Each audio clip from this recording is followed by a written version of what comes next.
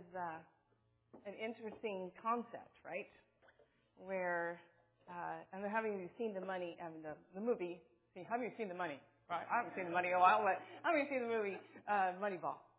Okay, so I'm not the expert in baseball. My husband says, please don't do sports analogies from the pulpit because I sometimes get them wrong. So, but the basics being Billy Beane, Oakland A's general manager. The challenge is, how do you build more with less? How does he get more wins with less money? How does he, with less talent, less resources, get more? And as we look at our text today, we find a lot of interesting analogies that we're going to parallel this.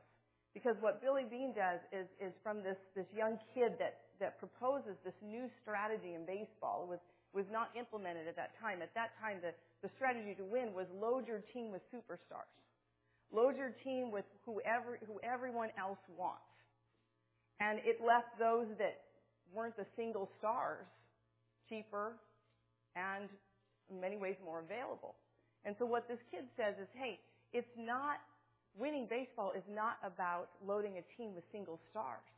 It's about the concept of team dynamics. It's a concept of putting together the right team. And when you think of it in a way of team dynamics, you start to look at people that are often overlooked. You start to see value in people of what they can bring to the team. Because now your objective is about building a whole team. Now your objective isn't just bringing on a single person that's so great and so good. Now your objective is, who does this team need and what does that person have, whether anyone recognizes it or not, that can bring value to the team?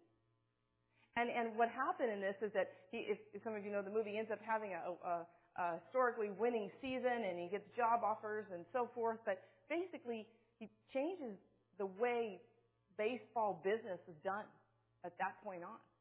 And what our text is going to tell us today is that very much when we get into our next section in our series, Roots and Stems, as we're looking at the book of Acts, as we begin in Acts chapter 6, is that the way that church business is done is now going to be changed forever as well. See?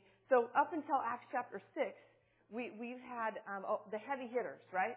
We've had basically the apostles in the limelight. From Acts 1 through Pentecost, through preaching, through persecution, prayer, teaching, it's all really been about the apostles. It's been the heavy hitters, the superstars, if you will. And what's going to happen in Acts chapter 6, we're going to see, is that these heavy hitters realize now that they just can't do it all. The church now is increased to such a size that the demands of the church business, if you will, the demands of the ministries, of the people, show them they got to start thinking differently. They have to start thinking about team dynamics, and therefore I've entitled our sermon, Church Work is Teamwork. See? They got to start thinking about church dynamics, and the business of church from Acts chapter 6 on is changed forever. And remember in our series, we keep noting that we're looking for our roots at this point. We're going to get to stems, that part of the sermon series, but right now we're still finding our roots. And so we're looking back in Acts chapter 6, we're trying to find, what does it mean to be a church today? What are the roots that ground us, that are what we would call super cultural? They pass beyond culture and time. They're not just about that culture, but they apply to every generation. Those are our roots. And I believe as we look at our passage today, we're going to find some things that really apply to us today that apply to them as well. So if you have your Bibles, if you look to Acts chapter 6, we're going to be looking at the first 7 verses of Acts chapter 6 this morning. Mike, could you hand me my water, honey? It's right there. Thank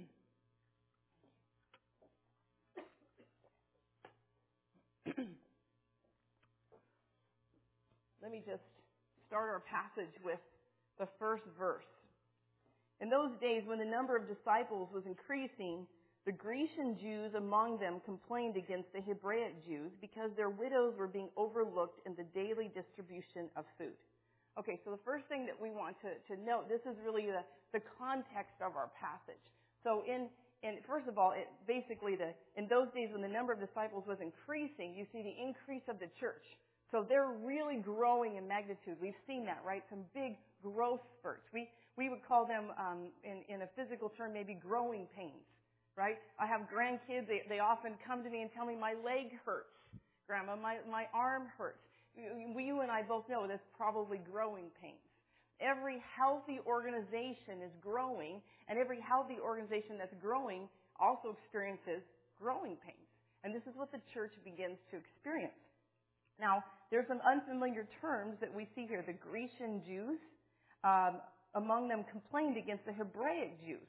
So let me just stop there. So in Judaism, there were really, at this point, there were many different sects, but there were two different groups of people that were coming together in Judaism that also were coming to the gospel. So this wasn't unique to the Christians. This was also throughout Judaism. You had the Hebraic Jews. Hebraic Jews spoke Aramaic. Jesus spoke Aramaic. They spoke Aramaic. They were closely tied to the temple. They were very orthodox. They were like your conservative Christians, if you will, because they lived primarily generation after generation in Palestine, in Jerusalem. So they were closely tied to the law. They were closely tied to the Orthodox Judaism, if you will. And then we have the Grecian Jews. Grecian Jews can basically be referred to as Hellenist Jews. Hellenist Jews speak Greek. They speak Greek because they've lived in distant areas away from Palestine for most of their lives, but now they've returned to Jerusalem. Maybe some of them came just to celebrate Pentecost. They responded to the Holy Spirit. They responded to Jesus, and now they're not leaving. Now they're going to stay where the new church is planted. So we have the Grecian or the Hellenist Jews that basically, culturally, they act like Greeks. You have the Hebraic or the Hebrew Jews, if you will, and they're very orthodox. They act more Hebrew, if you will. And really what divides them is the same thing that divides us today, right? You have language, geography, and culture. but they're all within Judaism, and now you find these two groups within the Christian church. So the first growing pains, if you will, is that the Grecian Jews complained that their widows were being overlooked in the daily distribution of food. So basically there were it's a widow issue, because a lot of the widows that had lived, the Grecian Jews, remember, living outside of Palestine most of their lives, had come to Jerusalem for a certain reason, had decided to stay. Maybe they obviously didn't have a husband, maybe they didn't have any money left, maybe they didn't have property left, they'd come to the end of their rope. Their only hope was to be taken care of by their own system.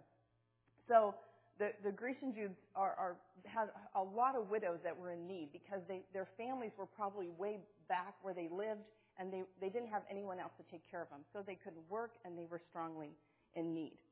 So going on to verse 2, so the 12 gathered all the disciples together and said, it would not be right for us to neglect the ministry of the Word of God in order to wait on tables.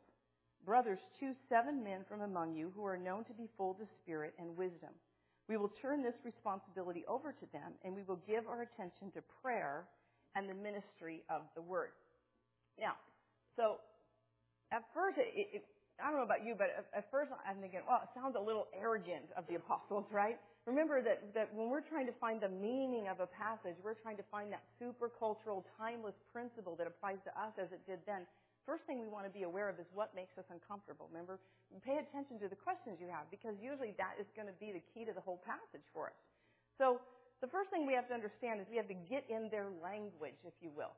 So the apostles are responding to the criticism by basically the first thing they're doing is recognizing that the task of caring for these widows, along with teaching, preaching, and prayer, has become too great for them. That's really what they're saying overall. It's just too much for us. We cannot do it. Now, this wasn't a put down towards the relief of the poor, nor was it a way for them to use their superiority over anyone else that might do that kind of a role. It was just more of an acknowledgement that they can't do both well, and that they shouldn't neglect the one calling and assignment that God has actually given them. So we know this because serving tables, if you will, that sounds like a waiter or waitress. But serving tables is the best English equivalent we can come up with to the original Greek. The original Greek, Luke used the word diakonia, which is service. He used it both for the service of the ministry of the word, or you could say service of the word or ministry of the word, and he used the same word for the service or ministry of serving these widows or serving tables. So serving tables, it wasn't an issue of this is a lesser ministry. Being Jews, they would know that that's not true. One of the highest honors in the Judaic law was to take care of the poor, to sell what you have and give to the poor. So they weren't in any way demeaning that. They were basically saying that the needs of the church have become so great that they can't attend to the service or the ministry that God has assigned them and attend to that. They're not doing either one well, right? In fact, they're basically acknowledging we're not doing either one well. Now, there was no favoritism being shown. They're making that clear. The favoritism wasn't there. It wasn't purposeful. They just couldn't do both. And so neither ministry is superior to the other is what they're basically saying. Both are Christian ministries, that is, for you and I, that are very, in different ways, serving God and ministering to people. Both are servants or service ministries. They're just different in the role and the gifting and the empowerment that God has given them. So the main point the apostles want us to know here is that they are admitting themselves that they can't do it. So they come up with a solution. And the solution is they're going to appoint a new group of leaders, right? The new group of leaders are going to appoint 7 men and to take care of this ministry, right?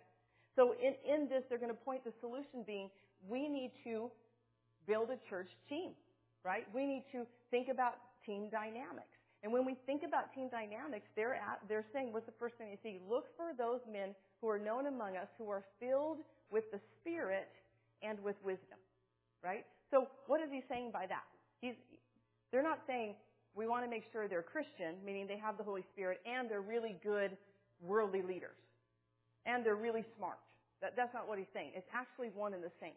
He's saying look for those men who among us are known to have spiritual wisdom, to be spiritual leaders, meaning for this task and this type of ministry, look for those people that have that kind of passion, anointing, and gifting from the Holy Spirit. That's clear among us that, wow, that person would be really great at that. That's what they're saying. We don't want to just assign anybody.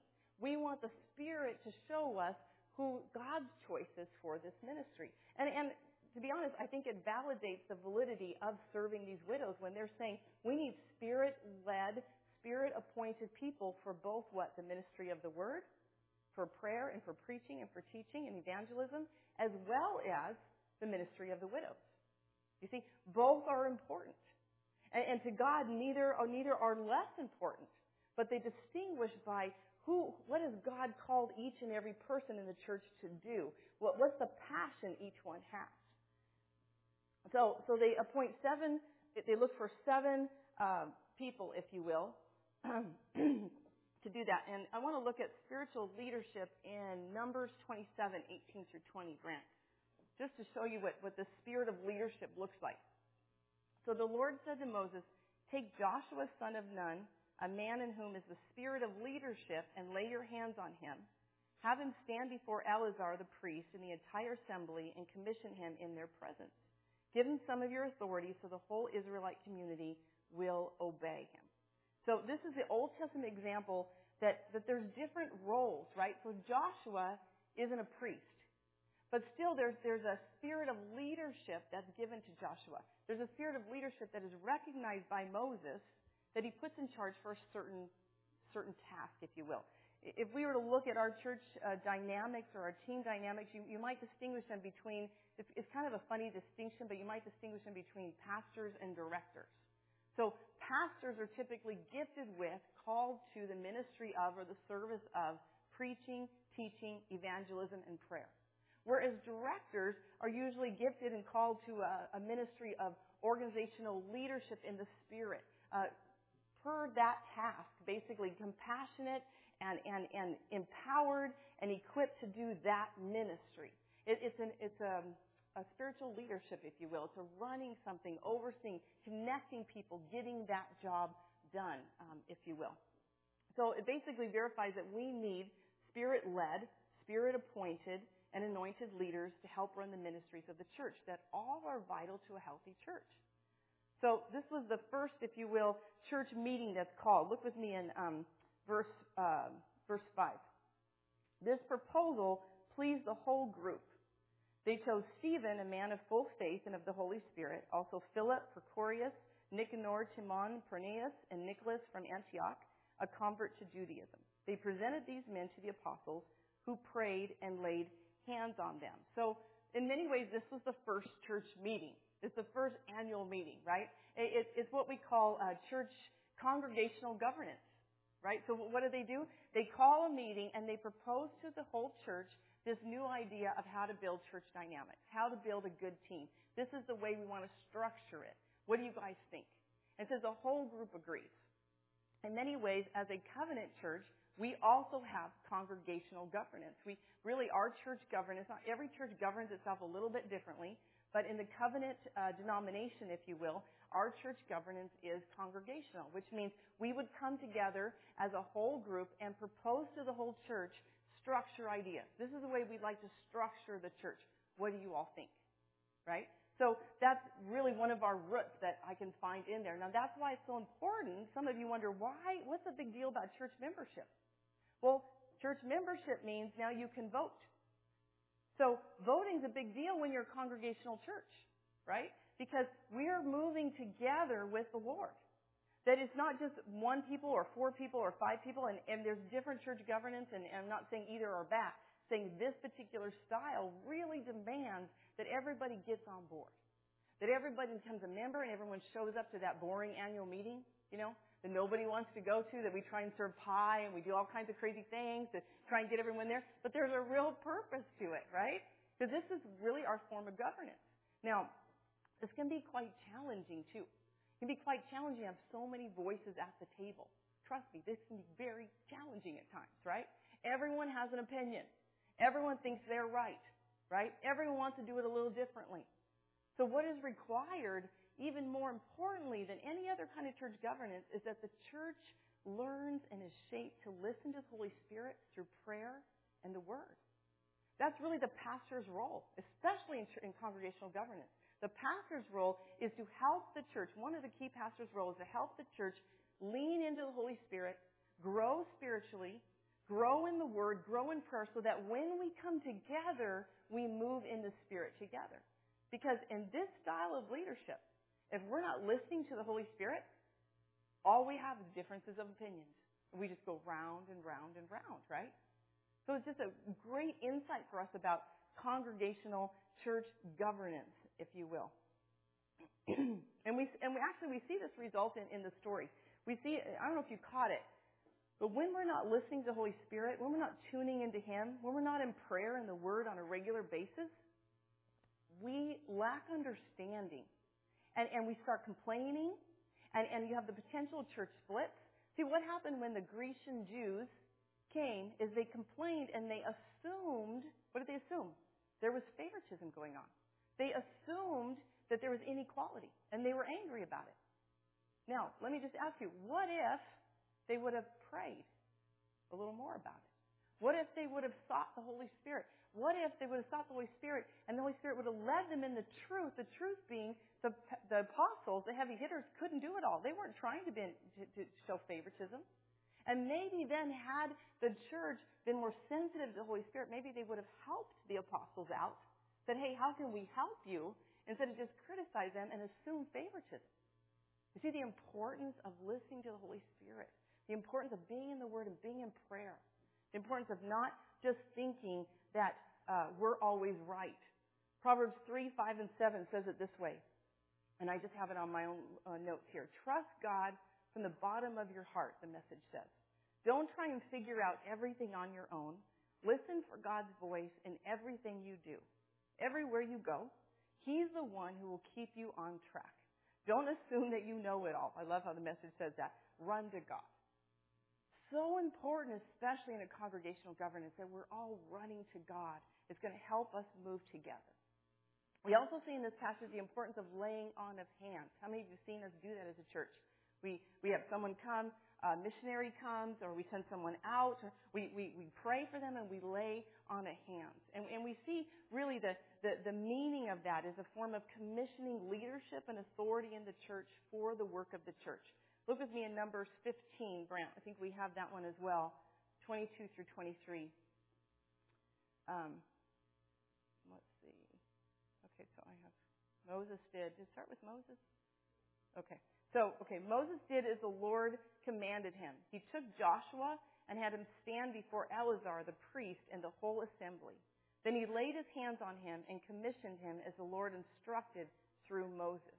So what's happening here is there's a commissioning and a transfer of authority from Moses to Joshua. And if you look in Deuteronomy 34:9, we have that as well. Now Joshua, son of Nun, was filled with the spirit of wisdom, right? This is the Old Testament, guys. This is what the New Testament is talking about. Look for someone who has a spirit of wisdom, because Moses had laid his hands on him. So the Israelites listened to him and did what the Lord had commanded Moses.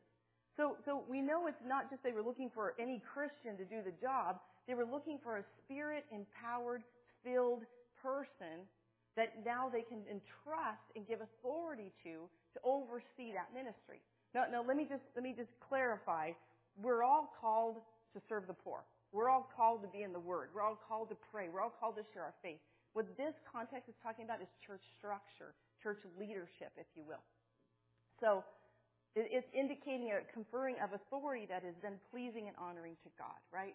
So what are the results? Look with verse 7 as we close out the story.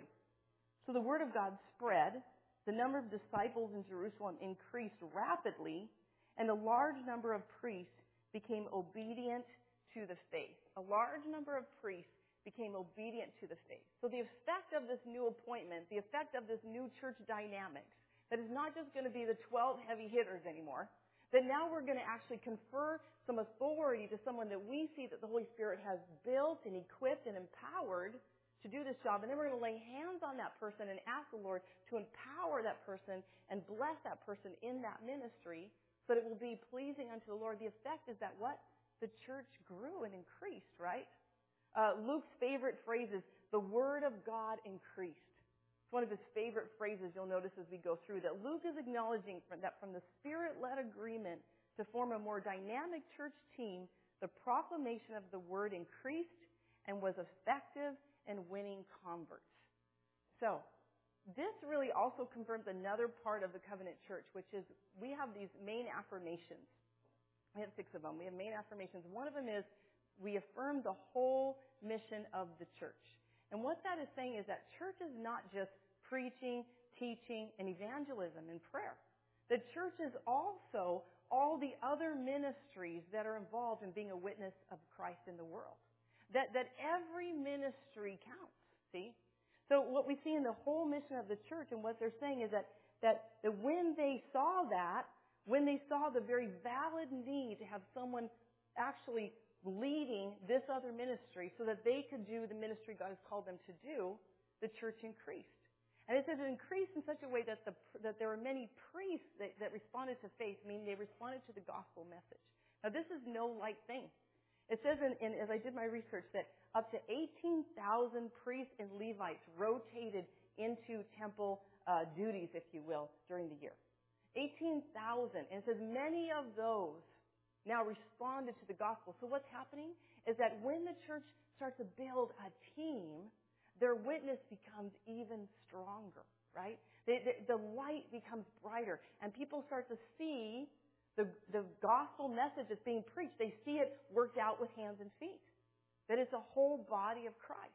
It really validates the church dynamics, if you will.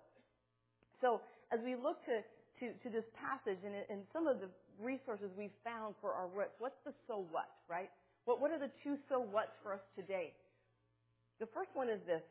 God calls his people to ministry.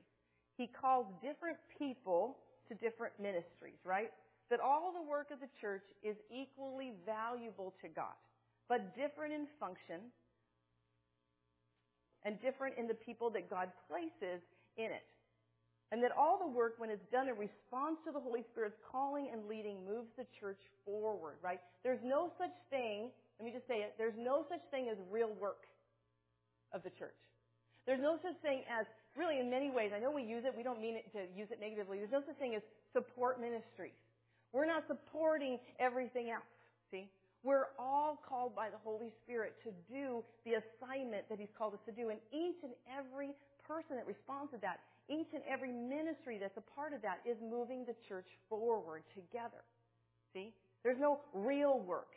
There's the work of the Holy Spirit on the earth through His church. That's our key spiritual truth this morning, actually. If you look on the top of your note sheet, it says, when we are faithful to do what the Holy Spirit is calling and equipping us to do, the gospel spreads and the church increases. So when we're faithful to do what the Holy Spirit is calling and equipping us to do, the gospel spreads and the church increases. That's really the key spiritual truth. And why is that? Because it is God who calls and commissions us, right?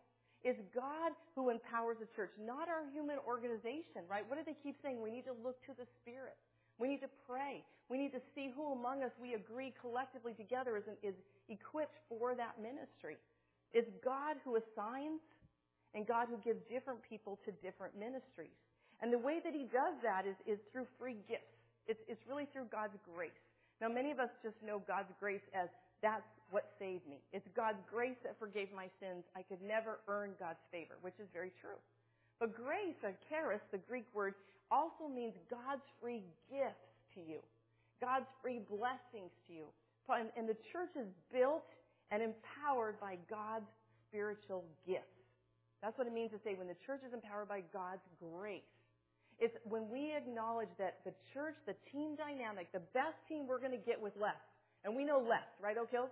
Okay, so the best church dynamic that we're going to get with less, right, is when we depend on God's grace, the gifts that God has given us, and we look to one another and we see how we each have been called and equipped and appointed for certain roles and tasks within the whole church ministry. That's God's grace, if you will. The church is run by those. And I think it's interesting because we have to note that they weren't given a title, right? There's no title given to them. It's just an assignment. It's just a responsibility. Go and serve tables. That's why it felt demeaning to us. We thought that's their title. It's just their task. The church is not built on titles. Believe me, as a woman pastor, I would love to get rid of the title and just do the job. It's just kind of our culture. We're all into titles. It's really about spiritual gifts.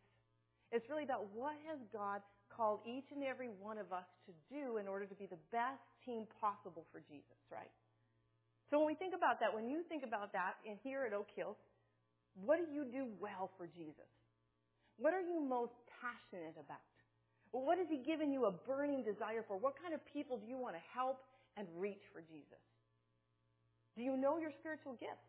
We're going to look a little bit about that into the Home Joy for the home groups this week.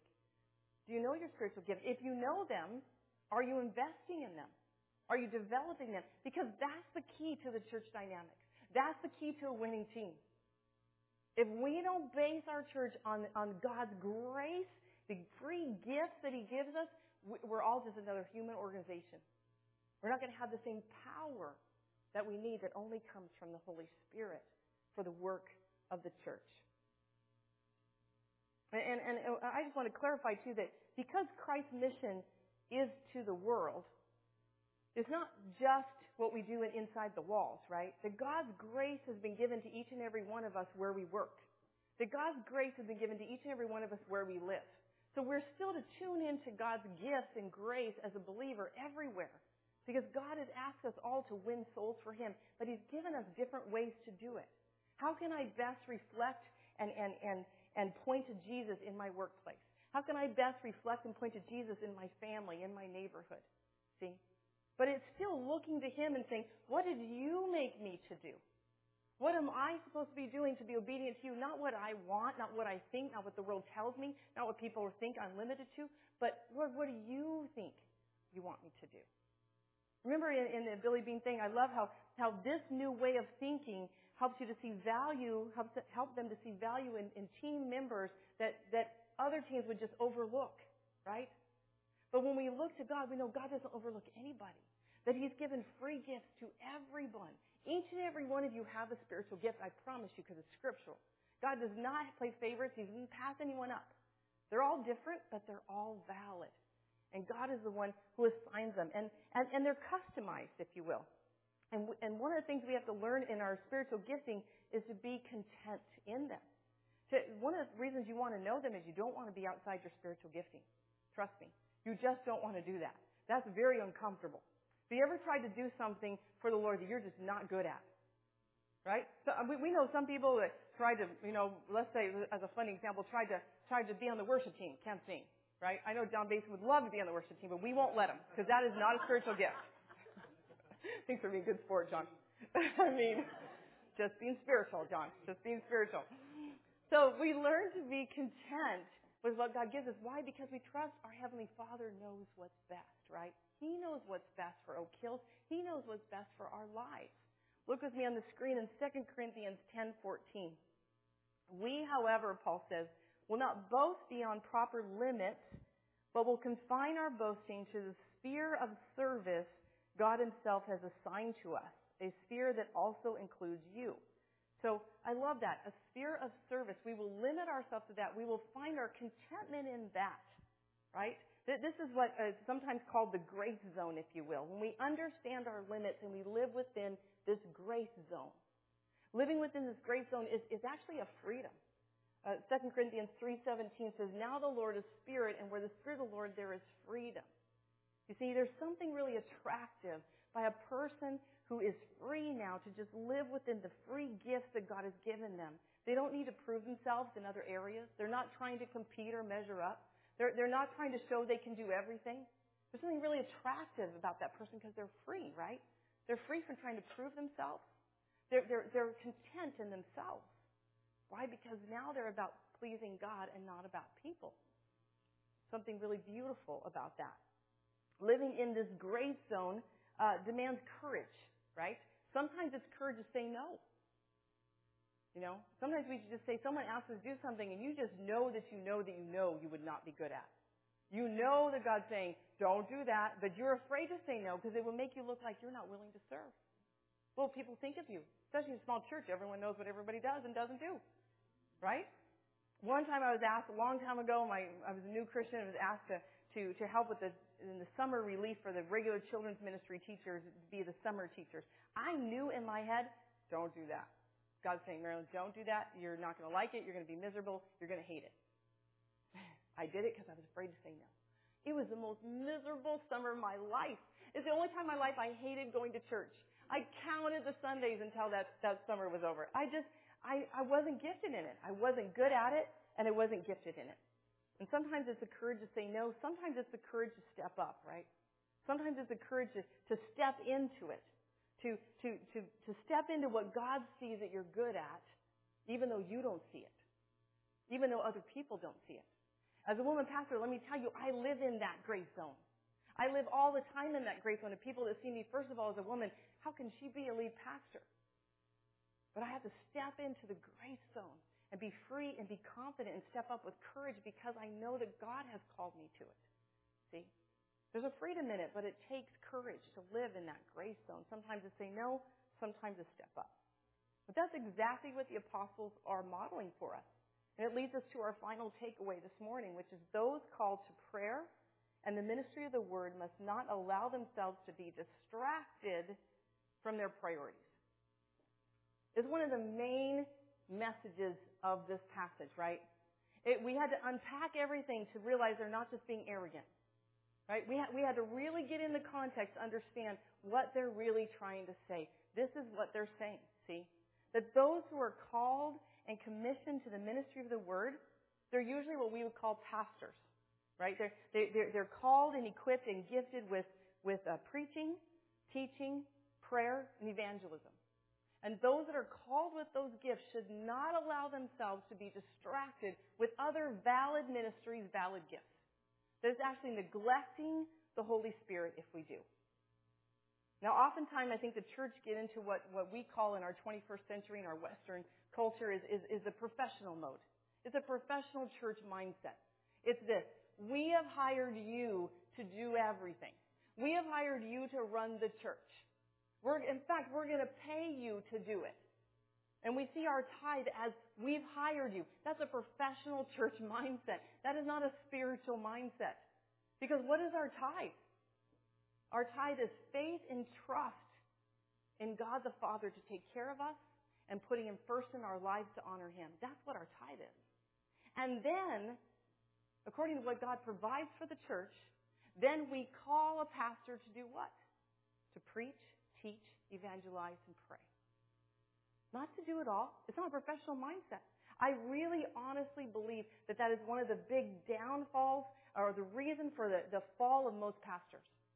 Because the church has a professional mindset and that pastor gets so overwhelmed.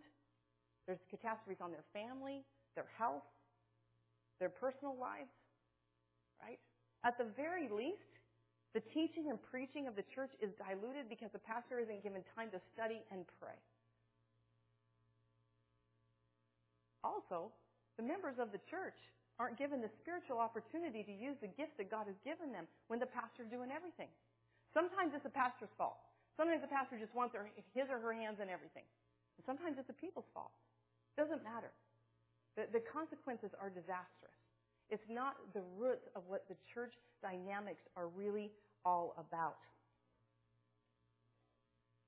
Now, to be clear, pastors are not apostles, right? The apostles were, how are they distinguished? How we talked about the apostles? They were the ones given the unique assignment to teach and form the New Testament, to teach and form the gospel message. That's not what pastors do. Pastors are called to expound on what the apostles have given us, right? It's a spiritual gifting to expound on that and apply it to today, right? So in that, it's a vital ministry. In fact, I'm being in the process of being ordained. And the call to be ordained is a very serious call. It is a call that is not just a job description, if you will. That we are called to dedicate our lives to this task. We are called to dedicate our resources, our time, our talents, everything to preaching, teaching, prayer, and evangelism. That's what it means to be ordained in word and sacrament. Therefore, we should not allow ourselves to be distracted by ministries of administration, ministries of social work, ministries of other ministries that other Christians have been given gifts and empowerment to do. The pastor's job is to lead and shape and encourage and help that person find that gift, walk with that person through it, through prayer, through preaching, through teaching, and help launch that person into that gift. That's the church dynamics. But if the pastor takes it all on, he or she is disobedient to God. They're being distracted. That's what the apostle is really trying to say. I think there's an underlying last little element in here that we can easily not see if we don't focus in on it. And that is, did you notice that the apostles are saying we are called to preach, teach, we know evangelize, and pray. Wow. They put prayer in with the same weight as preaching and teaching. How many times in churches and organizations have we said, yes, we believe in prayer, but we don't give it the same weight as preaching and teaching? How many times have I said, if we had a prayer morning, I know a few of you would show up, but not all of you would show up. There was no sermon, no music, no food, no donuts. How many would show up just for prayer? It's part of the ministry of the Word. It's a valid ministry. Why? Because if we're preaching the Word without prayer, then the Word is fruitless. It's powerless. It's not going to bear the same spiritual eternal fruit. And if we're praying without the Word, prayer is without focus. See? It lacks direction. It's a natural couple, if you will. That's why they're saying the pastor should not be distracted by other assignments because the pastor, get this, is actually paid to pray. Part of the pastor's job should be taking time that week to pray. It is not my vacation time when I say I need to stay home and pray today. It is not a personal health day. It is part of the ministry of the Word. And our Western culture has so minimized the power and the validity of prayer that we put it off the side. You do that on your own personal time. I do pray on my own personal time, but it's part of my calling. It's part of my role here. Prayer and the ministry of the Word go naturally together. And as I was studying this, I just had to grin because, as many of you know, Mike, my husband is a prayer intercessor. His gifting from the Lord, his spiritual calling, is prayer. Mine is preaching, teaching, evangelism. And I think how fun that the Lord put us together as a couple, right? And then seeing how they go hand in hand. I know that part of the power when I preach is not just because of my good study. It's because I have a partner who's praying for us as I preach. See, the two go together. I have a partner that prays for this sermon all week. Prays for me, prays for the sermon. And he doesn't just do that for me because I'm his wife.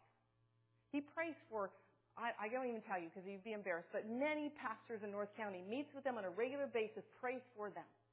Because the ministry of the word and prayer go together. It's interesting that they said, we don't have time.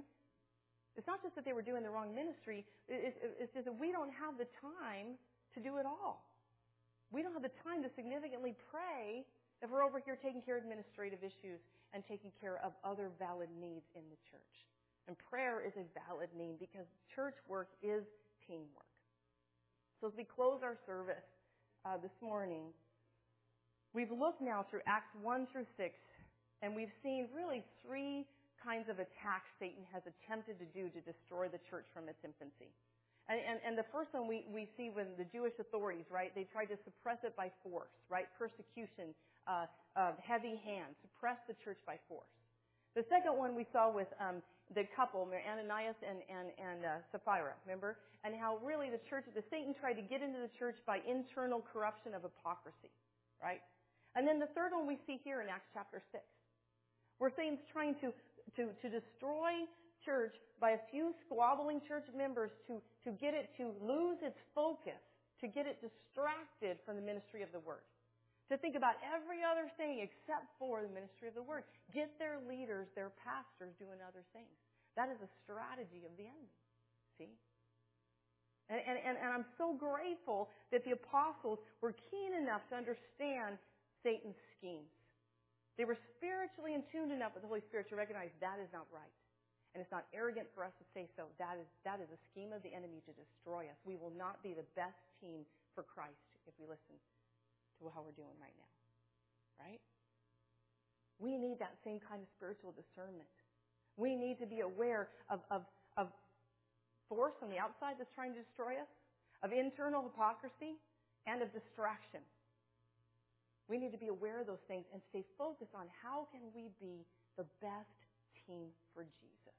With what we have, with who God has brought, we have, like the Oakland A's, the possibility for a winning team. I mean, they're probably shaking their heads like, that is impossible. You got nothing compared to the big dogs. You don't have the money, you don't have the talent, you don't have the resources. And he's saying, if you work as a team, and if you watch the movie, that was not easy to get everyone on board as a team. But if you work as a team, we got what it takes. Right? Amen? Let's pray. Father, we thank you for your word. We thank you that it cuts right to the heart and illuminates our minds, and it helps us to see spiritually. It takes the scales off our eyes, Lord, that sometimes we want to see through glasses of this world and through our own selves. And yet your word, Lord, is sometimes uncomfortable. It's challenging. It threatens our status quo. Lord, but your word brings us the truth of your kingdom, the truth of how your church works. And your word is the hope that we have to really find fulfillment and joy and peace in your kingdom come now. So, Lord, as we just digest this all week, Lord, would you just put it on each of our hearts? What have you laid on each of us as part of the team here at Oak Hills, Lord? What gifting, what grace have you given us, Lord? Help us to see that more clearly this week, Lord. Help us to respond to it in obedience and faith, even if no one else sees it, Lord. And help us say no to all the other things that are just distractions. Because we want to honor you first, Father. We want to live for you. Help us to do that, Lord. And Lord, as we give now as a sign of our faith and our trust and our worship unto you, we pray, Lord, you would turn these meager loaves and fishes into a winning team. You would bless these resources to do your good work and be your hands and feet and light in the world. We pray all this in Jesus' name, our Lord and Savior.